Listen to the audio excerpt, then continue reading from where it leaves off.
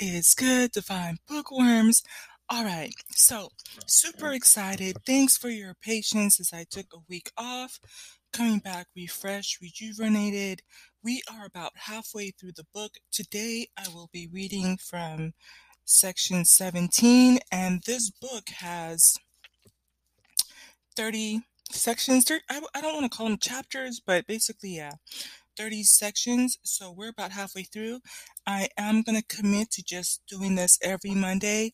So even if I decide to take weeks off, another week off in the future, I will keep this on the menu. So let's get into it.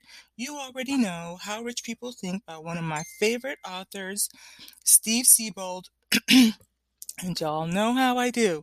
Subtitle: Turn your ambition into action. This is not for the person who's going to sit around and wish and daydream, although that's a part of the manifestation process. This is for the person who is ready to turn that fuel into fire. Okay? So let's go. So 17, it says middle class earns money doing things they don't like to do. World class gets rich doing what they love.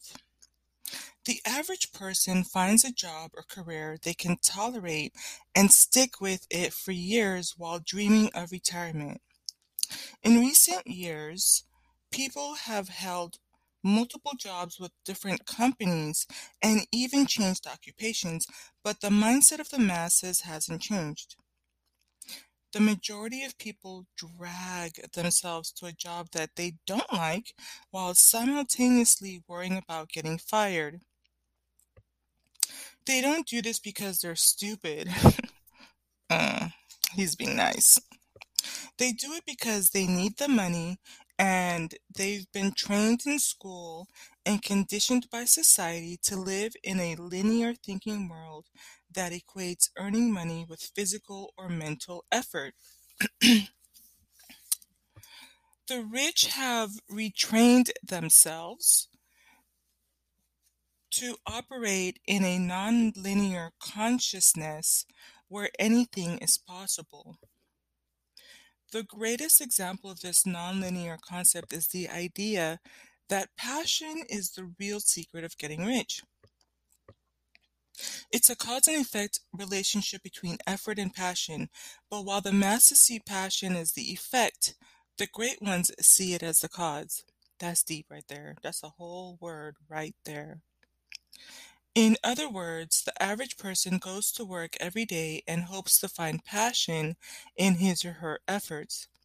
The rich go to work every day feeling passion for what they do, and their passion fuels their efforts. This is not a semantic argument.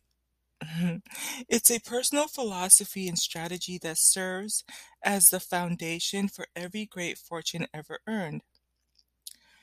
There's been an attempt to bring this mindset to the masses by espousing the world-class philosophy of, and this is a quote, do what you love and the money will follow. There was even a book written by that exact title. The sad truth is that only a small percentage of the population will ever adopt this philosophy.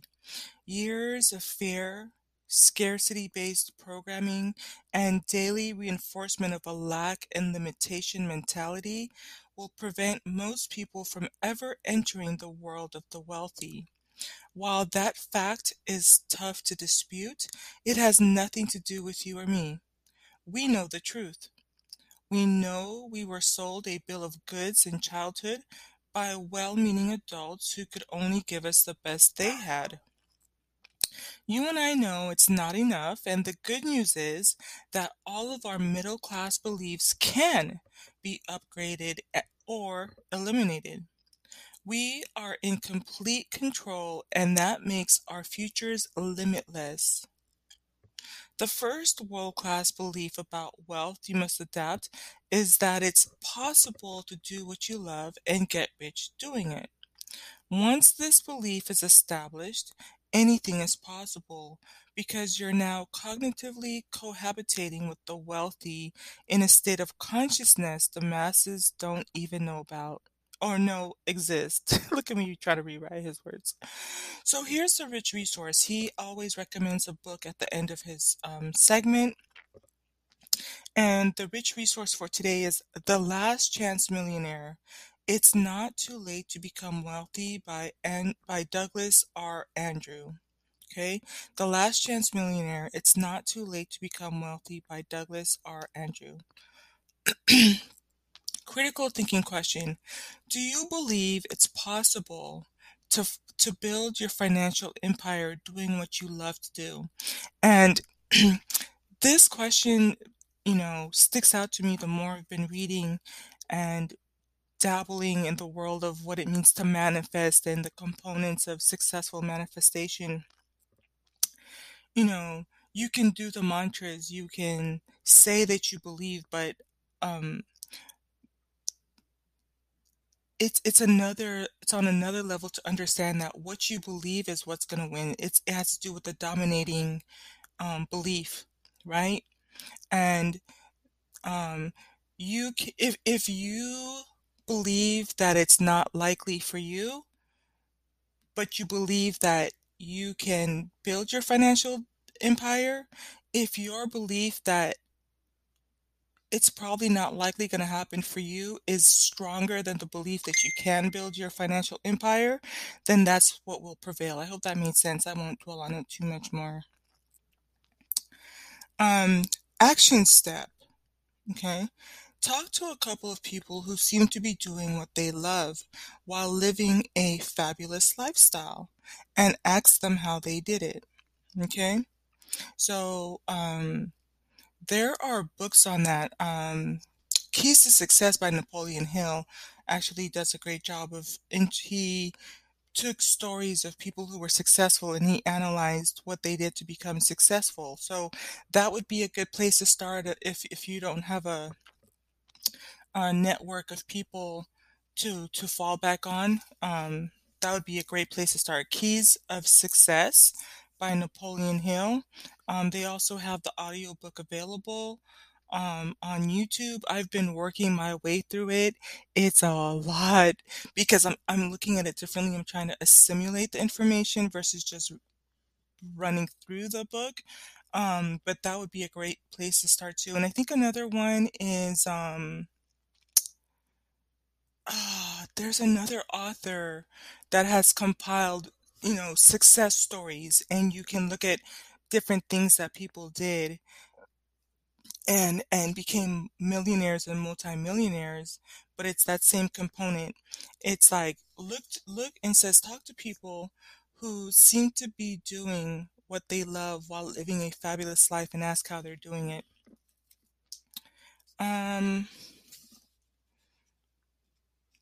I think some of the lines that stick out to me, are the rich have retrained themselves to operate in a nonlinear consciousness where anything is possible. Another line that stuck out to me was um, this one. It's a cause and effect relationship between effort and passion. But while the masses see passion as the effect, the great ones see it as the cause. Okay, that was another one that stuck out to me. Because I wanted to say stood out, and stuck out, and I'm saying stuck out. Anyways, um, yeah.